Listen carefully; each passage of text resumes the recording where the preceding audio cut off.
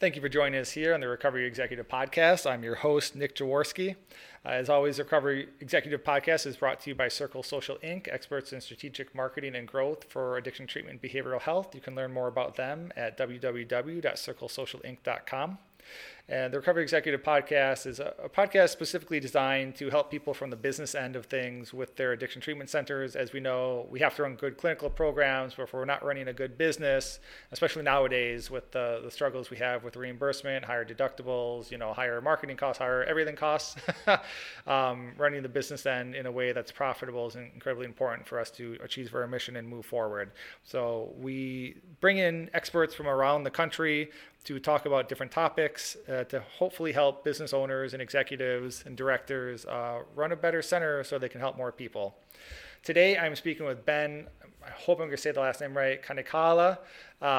He can yell at me if I pronounce that wrong, but great discussion that we had. I hope you guys are really going to enjoy it. I think we both got a little bit carried away with some of our pent-up feelings about the direction of the field and what needs to happen in terms of especially core leadership, taking a stand, making sure that we're accountable for what we're doing in the space.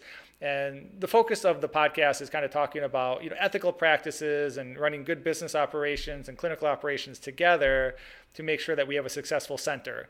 And that might mean lower profits or lower margins than a lot of people in this space were used to. But the reality is that the field has shifted, it has changed, and I think most of us, we're not in this for the money, right? We're all looking to be profitable. We want to help more people. Obviously, we hope to be rewarded from those efforts. But at the same time, we need to be able to do it like any normal business, like every other business that exists in healthcare or across the U.S., where you're making 10 to 20% margins max, for most things. So Ben and I talk about what it is to have that kind of leadership. We also talk a little bit about what not to do, right? So Ben actually worked for Sovereign Health for a while, and he saw the writing on the wall there and learned a lot about what not to do. And so we talk about, some of the different negative things we've seen in the field and how it backfires over time. But when you do things the right way, you have a sustainable business model, you're in it for the long term, right? A long-term healthy center rather than one that pops up and has to disappear, 6 months later. So very exciting discussion. I hope you guys enjoy it. I hope you guys had as much fun as we did talking about it. And I would be very interested in any feedback that you have. So as always, email me at nick@circlesocialinc.com. I'm happy to field your thoughts, questions, anything else. Hey, Ben, how you doing today? Good, Rick. Very good. Okay, cool. Well, happy to have you on the show here. Why don't you first tell us a little bit about who you are and what you do? My name is Ben Kaneaikala. I'm originally from Hawaii and moved here to Southern California about 8 years ago to work in the treatment industry here.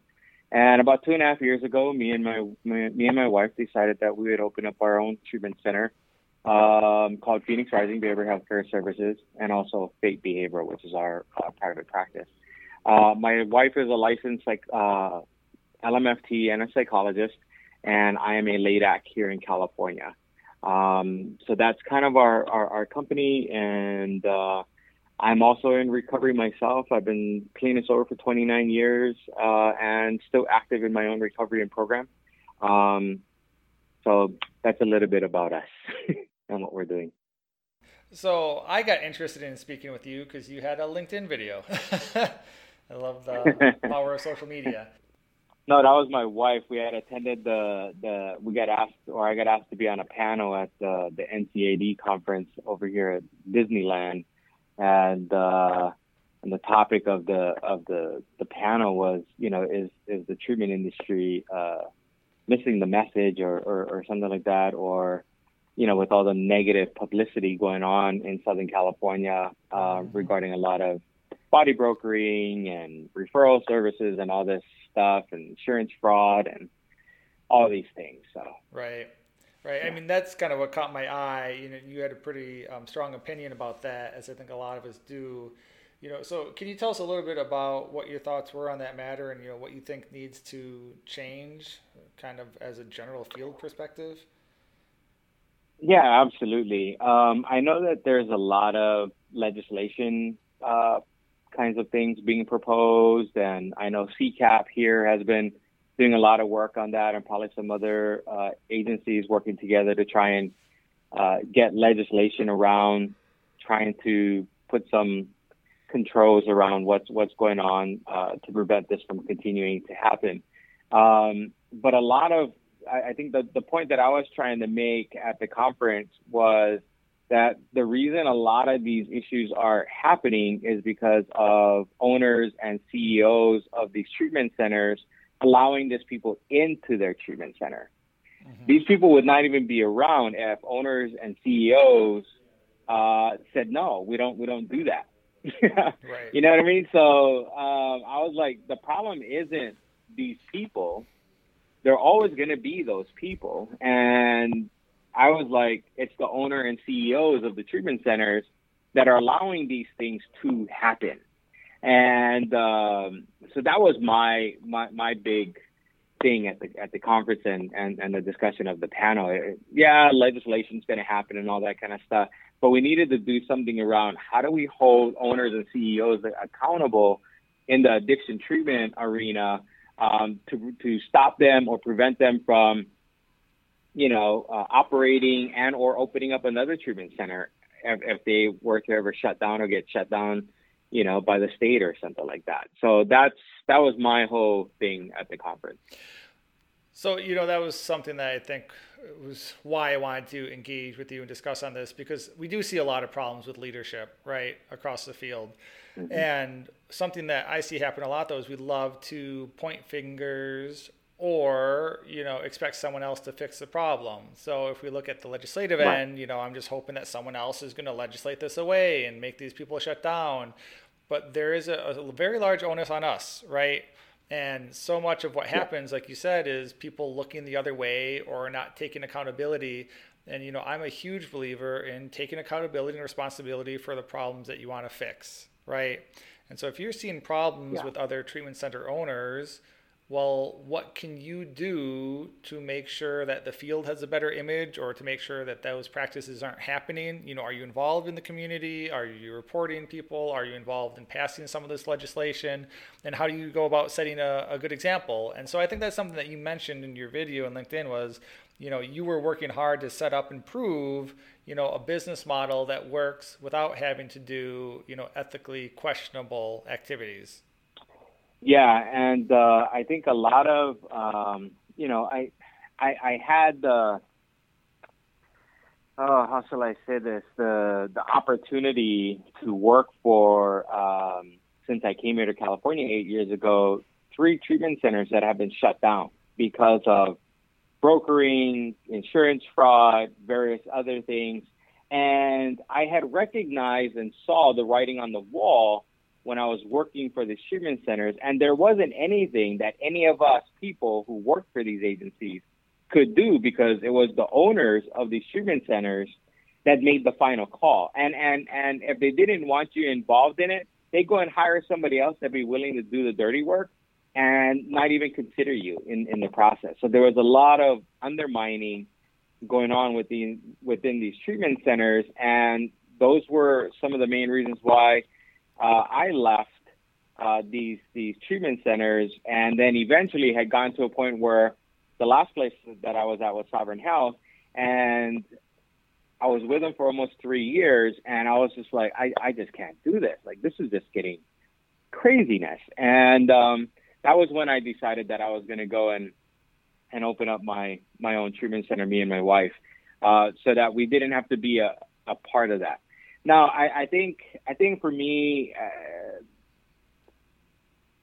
I think my 29 years of sobriety, my participation in my own recovery, seeing a therapist on a regular basis, just doing self-care and taking care of myself. I also have a bachelor's degree in business, a master's degree in business, and then I've done all my coursework for my doctorate in business management. So I have both a clinical background, a management background, and also education to kind of help blend it all together. And a lot of the times the owners of these treatment centers are investors, or they might just be clinicians with no business background. You know what I mean? So I think a lot of the people that are coming in or opening up these treatment centers don't have all of the skill sets that they need to be able to truly run a treatment center that's ethical, that's using best business practices, things of that nature. And that's a hard find. That's not an easy thing. And these guys are just popping up because they got, money, and they're like, "Yay, let's go open up a treatment center. I'll just hire people to do these things for me." You know what I mean? And when you're not making money, when the treatment center isn't making money, and the owner is going, "We're losing money. What are you going to do about it?" And these people that he's hired are going, "There's nothing. We're doing everything that we can." And then he goes behind all the people that he hired to go and get a body broker or a referral guy to bring clients to him. Yep. So there's no consequences for them. Community care licensing here for mental health treatment require the owners and the like to become administrators and go through courses and be cleared, fingerprinted, to be to have all these things and to be credentialed to some degree. And if they violate any of the laws, that they could be reprimanded. Mm-hmm. The addiction arena here in California doesn't have that in place. So any Joe Schmo can, open up a treatment center, and there goes the industry. Right. Yep. That's exactly it. On this show, we talk a lot about the dearth of talent that's, existent in the field of addiction treatment. And it's for exactly those reasons you mentioned. Either there are people coming in with a business background, but they don't have the clinical background or at least clinical experience in the healthcare space. And that's a big problem because you cannot run a treatment center like you would a retail store or an e-commerce center, right? There are very strong ethical concerns, and so these guys kind of come in and they're like, "Well, patient brokering's legal. Why can't we do it?" They're just thinking about it from a numbers perspective. And that's a huge problem because this is healthcare. People's lives are on the line. Your brand's on the line, everything's on the line, right? Mm-hmm. And so that's really important. But then, like you said too, I see it all the time. We get so many centers that just don't understand business. So great clinicians, their programs are great, they have their hearts in the right place, but they can't run a good business. And if you can't run a good business, then you really can't help people to the best of your ability because you're bleeding money or you're spending money in places that could be going to better staff, better programming, or you just can't expand. And obviously we want the people with a good clinical program to expand and grow and help more people. So you do need both, right? Yeah. So what would be your recommendations, for people saying, "Hey, I'm missing one or the other. I really care about the space. I want to do it right, but I'm missing one of these pieces." What would you recommend that they do? Get together and start networking with treatment centers or owners that are like-minded. And yes, it's a hard find. It isn't. Since I opened up Phoenix Rising, I've gone and visited a number of treatment centers to try and build relationships with them and all that kind of stuff. And we're talking probably over 30 treatment centers, and I'm only down to working with 2. Sure. Yeah. And so we got to go out there and find the right connection and people that are like-minded and are doing it the right way. And then, and most of these people that I went to see told me that they're doing it the right way and they're doing, we don't believe in body broking. And then I might just so happen get a client from there. And they're like, "Oh no, I got over there by a referral person." I'm just like, What are you guys talking about? And then I just silently cut the relationship and just not engage that treatment center again. And just keep going out and looking. And that's what I've done. So I've connected with 2 treatment centers, the owners, and we're looking at partnering up together because I think if we can get together with like-minded people and support each other, I think that we can help each other in the long run in the tough times, because running a good business, a ethical practice isn't going to bring you a lot of money. No. Money is not just rolling in over here. You know what I mean? Yeah.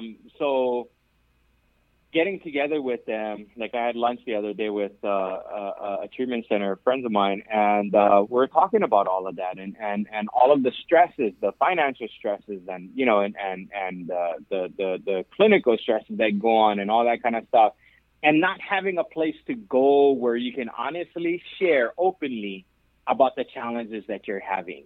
It's just like us in recovery. It's just like, we can't just do recovery by ourselves. We got to go to meetings. We got to call a sponsor. We got to work the steps. We got to get into service. We got to practice prayer, meditation, spirituality. Like, it's the same thing in the industry. We need to build support systems just like that, where we can meet on a regular basis, or at least be available by phone to be able to talk to each other and let each other know what challenges we're facing, because two minds are better than one. And everybody has different experiences, educational backgrounds, all this kind of stuff. And if we get together, like I did the other day with this couple, they're so similar, like me and my wife. The wife's the clinician, the husband's the business guy, And we get together and we just share about the stresses that are going on within our day-to-day. And having that kind of support and knowing that I'm not alone and that there's somebody there that understands the stresses and isn't just reacting to the stresses. Because I think that's what happens as an owner, is that we end up reacting to the stresses rather than responding to the stresses that go on as a business owner of a treatment center. Yeah. So those are some of the things. And I've had to use my own resources to help me walk through some of the challenges that I faced here. But it's good to get a close-knit group, or one or two or three people, owners of these treatment centers, and get together and create our own support system for each other. That's awesome. I mean, you hit the nail on the head, right? This is the same exact issue that I see constantly in this field. I visit tons of treatment centers all the time, right? And you have all these people that say that they're doing the right thing, but it's just on the surface, right? Or they're really not taking a leadership position on it. And what I mean by that is they say, well, okay, I say I'm going to do things the right way, but then I don't really dig. I don't really ask questions about what my staff is doing as long as the numbers are good. And what you see so often in the space is, as long as the numbers are good, nobody's asking any questions. Everyone's just like, yeah, just keep doing whatever you're doing, And then the second that the census is down, then it's just a lot of angry people screaming at each other, which is not helpful, But I do the same thing that you do. Is I'm very intentional about who I connect with, and I'm slowly forming and building a very good network of very good people that see the future of the industry, right? And like you said, it's not about the money, because the money's gone. Obviously we all want to be profitable, and it's going to be very important for us to move this field forward to continue that profitability, but it's going to be 10, 20% margins, right? It's not going to be 50, 60%. And so it's a normal business. It's like that's every business in the world. It is a normal business. Right. So, we're going to have to understand that it's going to be more volume oriented, right? To make the numbers work, you're going to have to get a certain higher number of people through. You're going to have to lower your costs a hell of a lot, make sure your operations are very lean, and all these things that people are definitely not used to at all in this space. It's going to be very new world. But it's the right direction to go, and I'm excited for it, because what it's going to do is it's going to, basically kind of separate the wheat from the chaff, right? The people that were just in it for the money are going to disappear because the money's not there anymore. The people that don't know how to run a good business are unfortunately probably going to fail, and then we'll be left with a bunch of really good operators, Yeah. And it's just like any other business, you got the good people, you got the bad people. It doesn't matter what business you're in. You're always going to have that, you know what I mean? But just like what we're talking about is just connecting with people that are genuine, sincere. They're not, out there to make the quick buck, all that kind of stuff. And you can tell who that is when you go out and meet them. And whenever a treatment center doesn't want an owner to meet an owner, that's always a bad sign. Right. Right. Well, an issue with this is just like real estate or insurance agents or even digital marketing firms, right? Like there's no barrier to entry. Like you said, you don't need a license, you don't need credentialing. You can literally just open up shop if you have, some money behind you.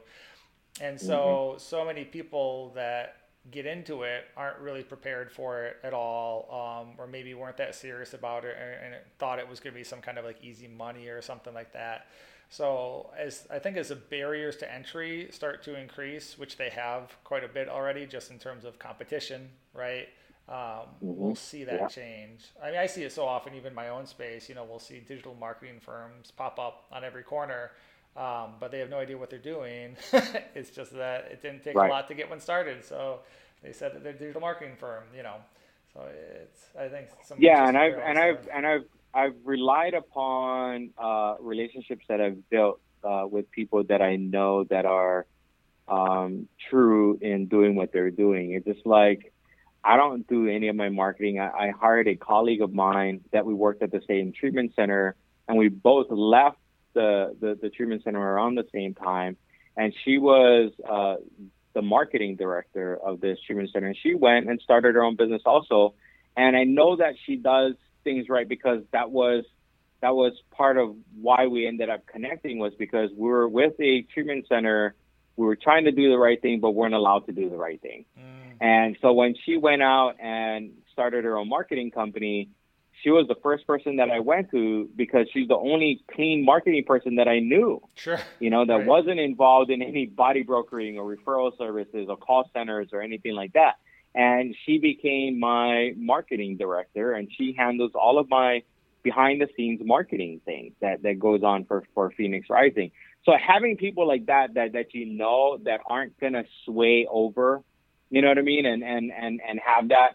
Billing companies are the same way. I've gone through two horrific experiences with billing companies since I Yeah. started, and the one that I'm with now, I've never seen that type of transparency in billing since I've been around, and just the transparency, the authenticity to what they do, just I mean, this I've never seen that, and I always wondered why that wasn't there. You know what I mean? And the owner of the billing company was just like, I was like, "Are you planning on growing? Do you want to become big and all that kind of stuff?" She said, "No, I want to stay small." And her principle was, "If I help you grow, I will grow." Right. Exactly. And Yep. I was like, "Wow, that's a freaking concept right there." You know what I mean? I was just like, Right. I get that, Yeah.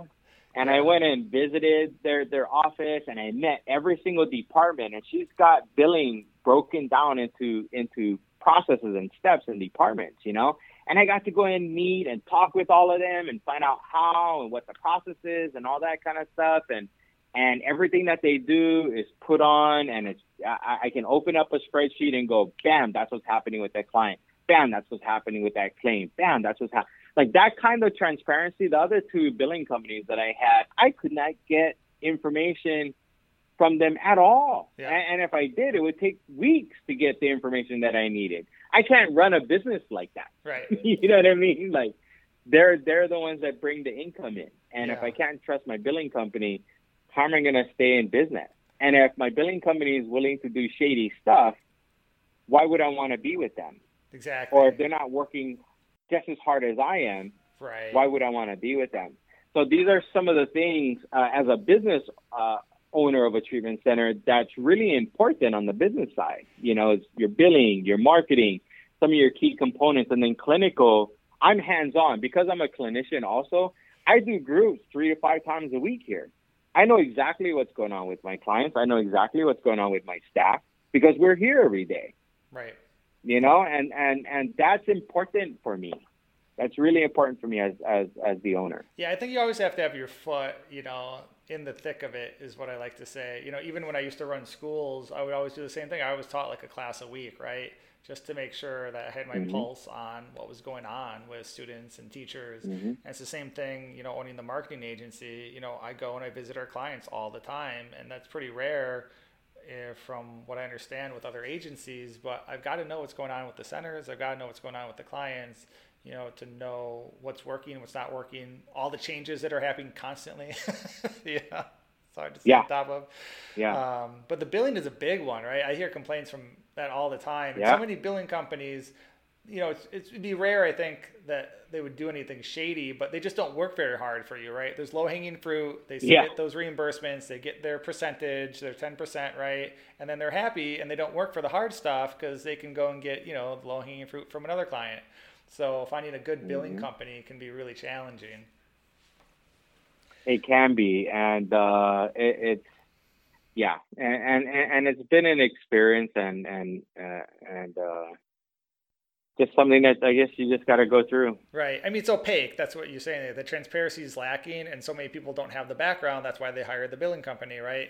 So it's hard to understand, Hmm. when they're not doing things the best of their ability, unless you switch companies. And you're like, oh wow, this is so much better.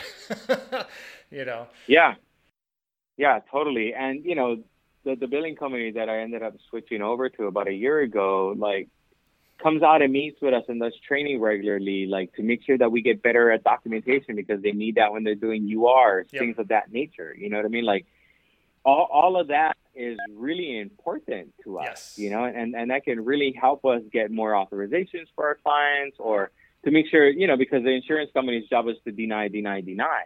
And this billing company that I have has made sure that they put protocols in place and secured things and made sure that there wasn't going to be any kind of loophole, that when they went and got authorization for a particular client, they had all their ducks in order to make sure that when that insurance company kicked it back, they weren't going to be able to. Or if they are, it wasn't going to be like a 3 to 6 month process. It was going to be something that they were going to respond to right away and get it taken care of, and the insurance company was going to be forced to pay. Yep.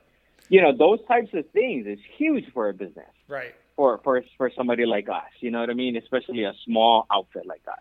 Yeah. And so, yeah. There's got to be that operational component. I mean, we find that all the time with clients too, as well as their follow-up process is awful. They don't have a CRM in place. They're not tracking right. All that kind of stuff. And if you don't provide some kind of the operational expertise to help them build those systems, then you're not building that partnership. Like you said, it can't be a vendor relationship. You've got to be saying, okay, I'll help you build your business. You help me build mine. We'll work together to grow this, because then you're both winning. Yeah. Yeah. One thing I wanted to go back to that I like that you were saying is, so the person that you're working with on marketing, for example, and your own kind of personal beliefs was that you had to stand up for it and make the hard decisions. And that's the reality of the field right now, is that it does take true leadership, right? It's not about just saying you're doing the right thing and then ignoring what's going on around you. Because what I see all the time is, you take something simple like paying for flights, right? So that's an inducement for healthcare services. It's illegal. You can do these promissory note things, but unless you're collecting on it, it's an issue, right? But all these owners will just look the other way. They'll just be like, well, everyone else is doing it, and if we don't do it, then we're going to lose clients. And you're right. You absolutely will. You will lose clients because of it. So are you willing to take that leadership position and do it the right way and still find ways to make it work, even though everyone else around you is taking the shortcuts, Yeah. And it's been really frustrating to see, because in the almost 3 years that we've been open, I've watched some treatment centers near us and all that kind of stuff just blow up, and just went big, and and then all this thing about the body brokering thing started happening, and they tried to do the right thing, but they couldn't, because they had grown so big, and that it was going to be too much of an ego blow for them to downsize back to a practical operation. You know what I mean? It's like, how do I go from being a big treatment center down to a little treatment center? Yeah. That's very ego deflating. You know what I mean? And a lot of them would just shut down. They'd just file bankruptcy or close down, or they'd be, get put on investigation, all this kind of stuff. And it's always been kind of a hard thing. And I've seen it happen here. So that's interesting. That's why we decided that we would just go small.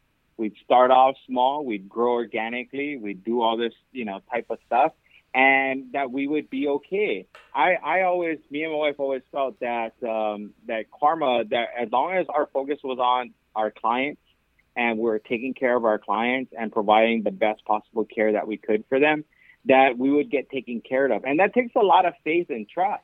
Yep. And yes, does education, business experience, clinical experience, does that all play a part in that? Absolutely. But it does take some faith and trust in, if you do believe in God, in believing in God's going to take care of you in that way, where doors are going to open up for you. It's never failed in the 3 years that I've been around in my own company, that there were times where it was like, what's going to happen now? You start stressing out, and you start going, and you're like, oh my goodness, what are we going to do? And a lot of the anxiety and stress and some of the worry starts kicking in, and you go, he hasn't let you down yet. And then boom, right after that, we start getting phone calls. Yeah, I'm looking for treatment. Can I come in? You know, da da da da da. And then boom, clients come in. You know what I mean? And then they stay with us for a long period of time. Our clients stick around for a long period of time, you know, and that's what we like, and that's exactly what you know, we were wanting to do. Easier said than done, of course, until you kind of go through a few of these types of things and stuff like that. But it's been that way for us. So we were talking a little bit before, and maybe you can explain a little bit more on this. But you guys are very community based. You're a much more local model. So you run an IOP. You've got kind of your outpatient for the mental health aspect of it. But, I was mentioning that I prefer the community-based model because it's really the aftercare and after you get out of the formal treatment period that is the hardest to kind of stay in recovery and keep moving forward. So having a community around you and staying in the community that you came from is incredibly beneficial to that, versus a destination rehab model. So can you just talk a little bit about your model, how it's been working for you, that kind of thing? Yeah, and I think that, because we started off small and we didn't have the kind of money, I don't have no investors. We started this off with a $10,000 credit card that I maxed out in my first month. So it was the decision to market locally was based on what we could afford, and that was kind of our mentality was.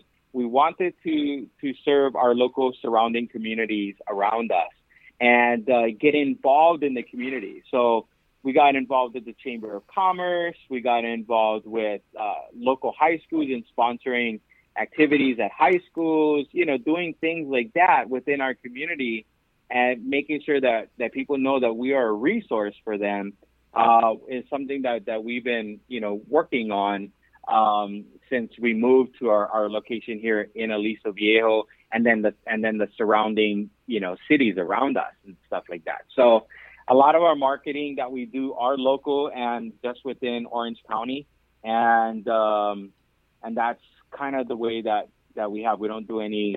I did do some stuff in Hawaii because I'm originally from Hawaii.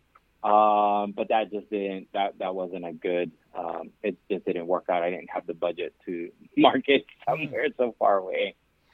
But it's, I think, evidence of the fact that what you're doing is working because you are in Orange County, right? Which is a very crowded market for addiction treatment.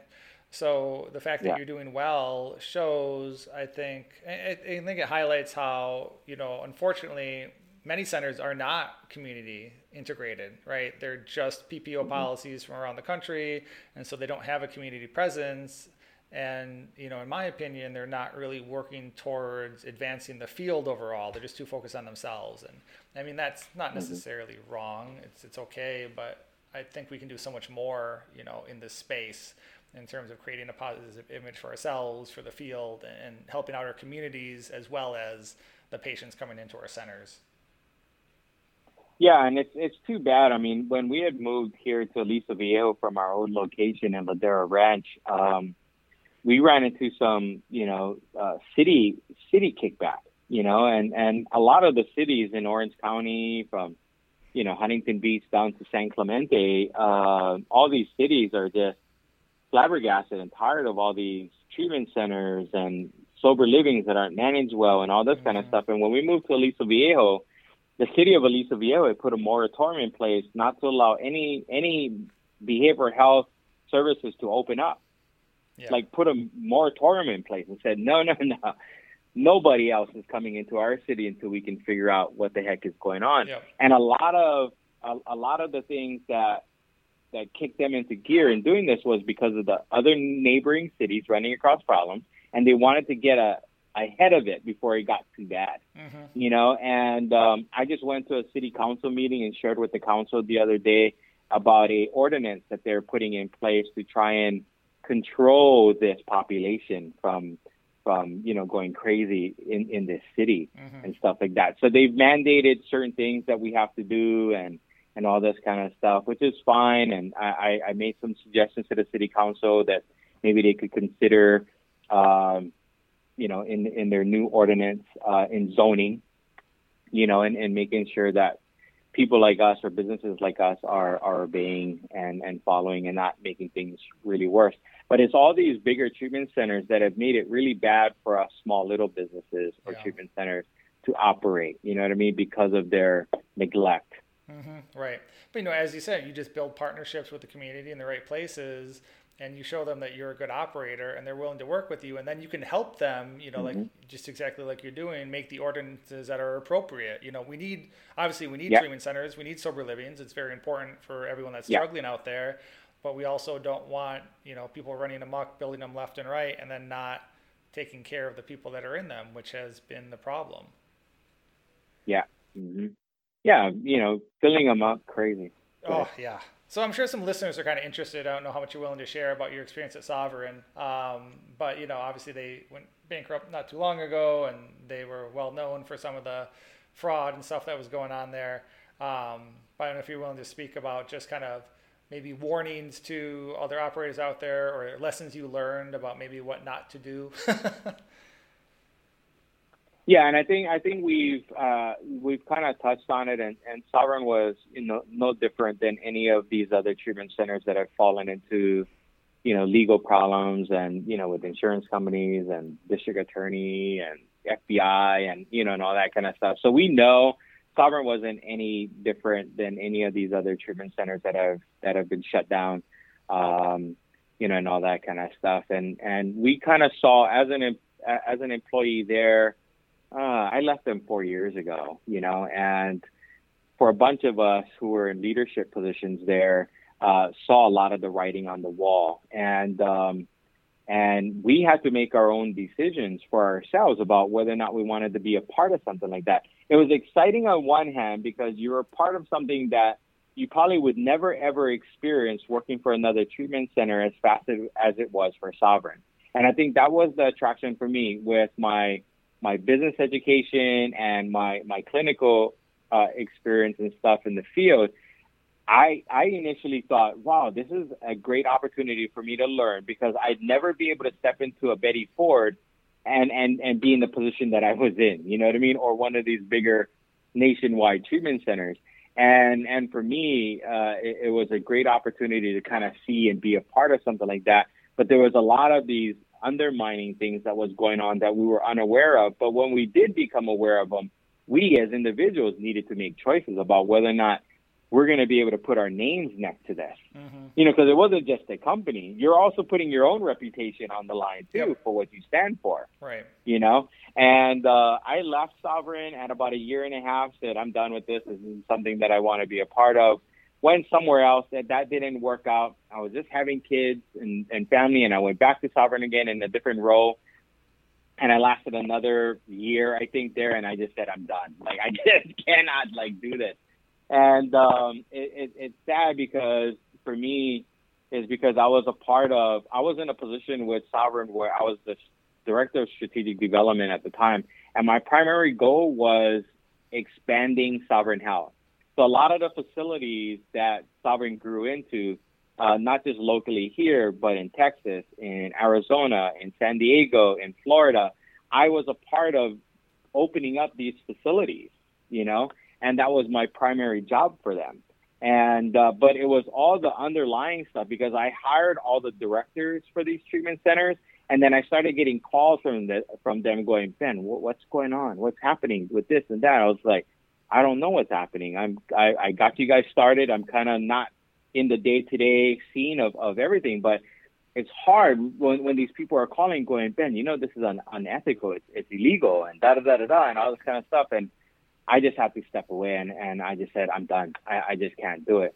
And that's what kicked me into gear in opening up Phoenix Rising. So that was my experience. I mean, it was a great experience in learning and being a part of something like that. I just wish that it went in a healthier way, Yeah. And things didn't have to get so crazy.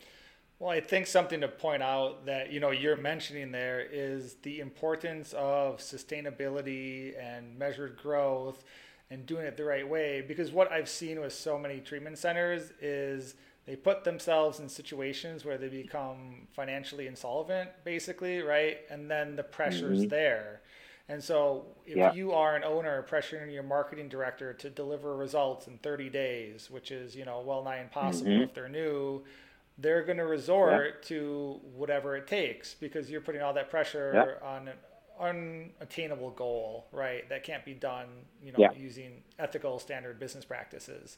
And that happens Yeah. across the board, so the marketing director, they're pushing their team, the call center person is pushing their, call reps to just get them Yeah. in. And then all this kind Mhm. of unethical behavior builds because it all becomes around the numbers. So from a business Yeah. perspective, you have to be incredibly, forward thinking to make sure that you don't put yourself in this position. Because, I mean, what we saw with Sovereign is what they did is they would just get investment and then purchase the next center, right? And then once the next center was Mhm. open, they would tell investors that they need more money to open another one. And so they were always in debt and always scrambling to pay the bills. Where if you look at someone like TMS or Acadia, they do it very smart, right? They make sure they attain a certain level of profitability, they have additional cash flow in place, and then they use that to Mhm. fund the opening of the next center. And that's incredibly Right. smart. That's the right way to grow. Yeah, I even think about the story of Starbucks, right? You remember when Howard Schultz left, they just focused on Mhm. growth as a company. That was it. And then they got themselves to a position where the company had 7 months of cash flow left and were going to close, and they had to Mhm. close over 900 centers to pull that back and rebuild the Right. company, because they were too focused on growth and numbers and not focused enough on the business and doing things the right way and being sustainable with a long-term vision. So lots to learn from all of this, I think. Yeah, absolutely. And I think that's where I really believe that that's where if I didn't go through those experiences or experience that, I I wouldn't know what those look like. Because when you're the owner of a treatment, it's a totally different animal. You're Right. faced with all these pressures and the finances and all. You're not just worried about, oh, a client. You're not Mm-hmm. just worried about, oh, I got to do case management today. You're not just worried about, oh, I got to go visit a treatment center and do some marketing things today. Like you're involved and a part of everything that's going on, and that's a lot of pressure. Yep. And I think one of the things that I had learned when I first started in the industry 29 years ago, the mentors that I had at the time, and even my sponsor at the time, had told me, because I was just so, I think in my third year of sobriety, I already wanted to open up my own treatment center already. I was like, yeah, I got this. I know how to do this. And I want to open up my own treatment center, and all this kind of stuff. And my sponsor was like, no, no. He said, you're going to have to go and do every single position that's in this industry for at least 2 years. He said, you have to learn every single role, every single position, and you got to do it. And when that happens and you go back to college and you can add some letters behind your name around business and all that kind of stuff, then maybe you can think about opening up your own treatment center. Well, that took me over 25 years Yep. of going through this field and doing just about every single position within this industry, except for the CEO position, of experience in learning what I have today. That didn't just come overnight. I didn't, because I felt like if I didn't learn these roles, how was I going to be able to help an employee if I never did the role? Mm-hmm. How was I going to guide somebody as the owner to do a certain job if I didn't do it myself? Right. Right. You know what I mean? So I've learned through my own experience and holding different roles within this industry, so that I know what the pitfalls are. I know what what has to be done right and all that kind of stuff. I had to learn all of that.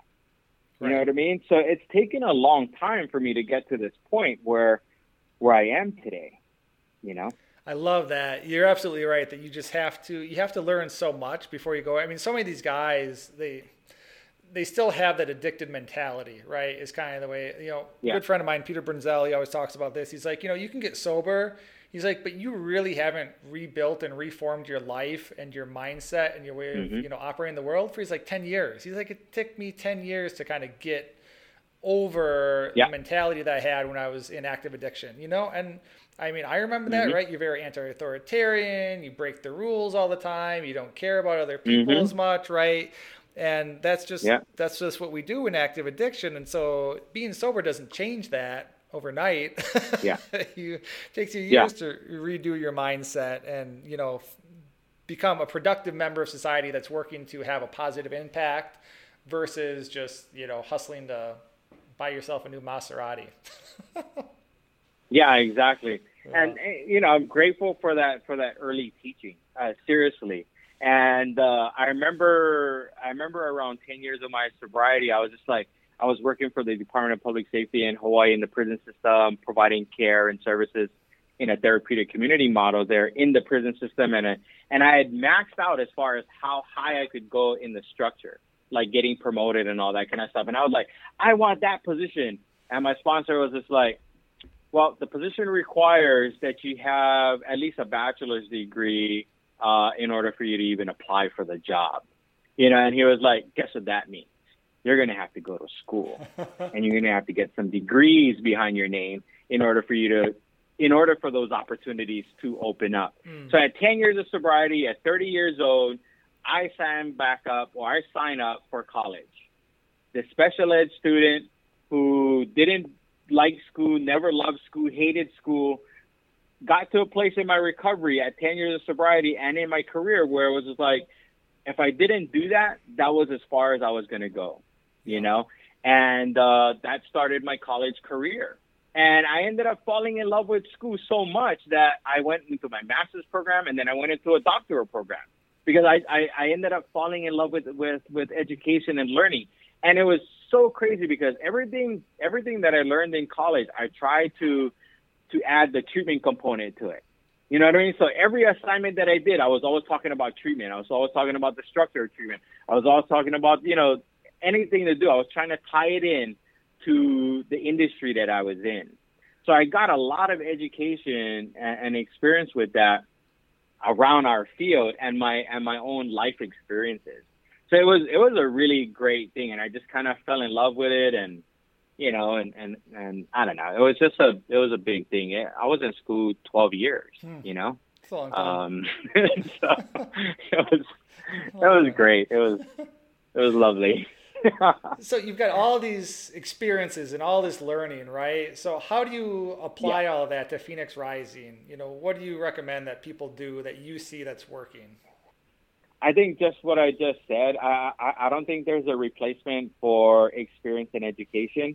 I think the two are very important things that as leaders in this industry that we must have, And I think if we're connected with like-minded people, those like-minded people are going to support each other, you know what I mean? And be a support system for each other. Just like I was talking earlier about that one treatment center that I'm working with, and it's a husband and wife team also, and all that kind of stuff. It's that, but I can't do anything if it wasn't for all of the experiences that I've had and my education. I don't think I'd be able to keep Phoenix Rising open.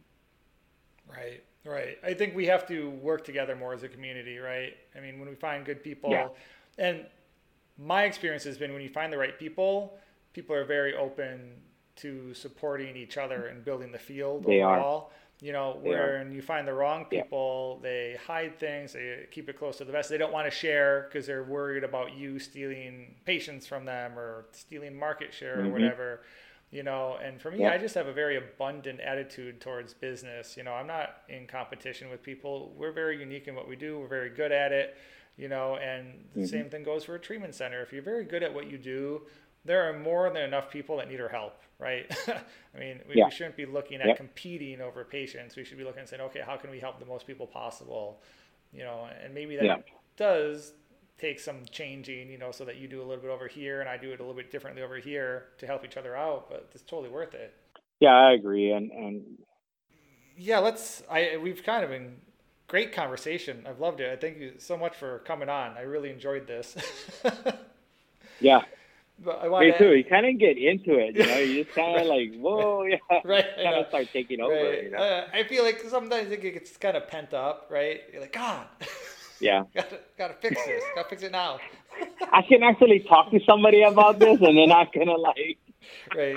What, you're gonna put it on a podcast? Are you Right. serious? No, we can't put that out in the world.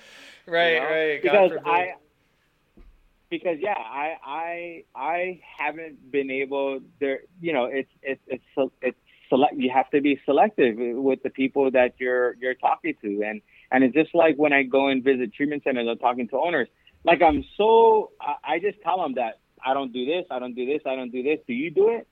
You know what I mean? Like, so Yep. they Right. know, like, at the beginning of the conversation that I have with them, they know where I stand. There is Mm-hmm. no, like, question of, oh, I wonder, no, he's pretty straightforward. The guy isn't gonna, he's not about any of that. And I never hear from him again. Right. Right. Never hear from those owners again. Yeah. And and that's how you know if they're true or not. Yep. That's exactly right.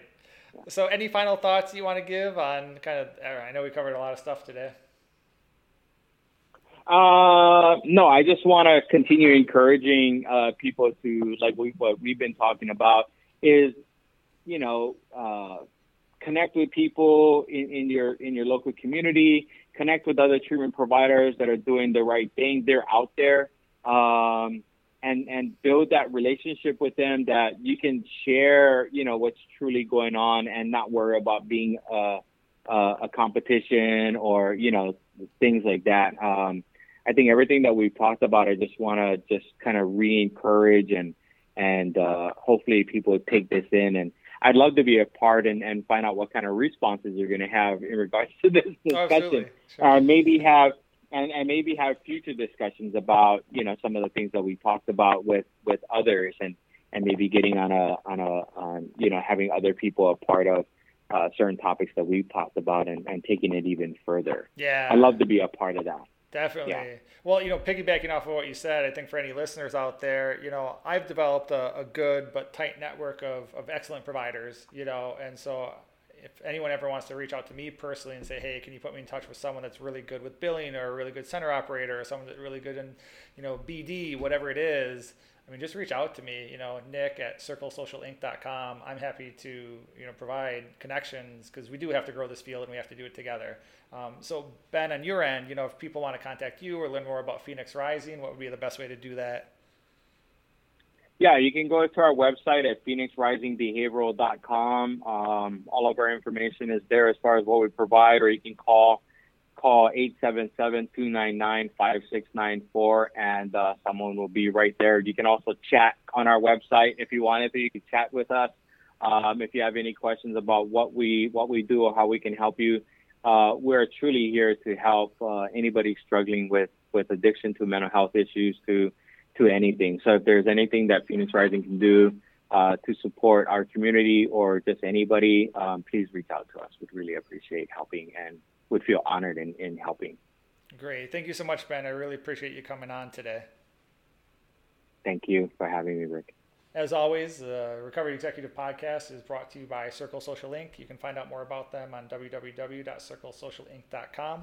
And with that, we look forward to seeing you guys next time. Have a good one, everybody.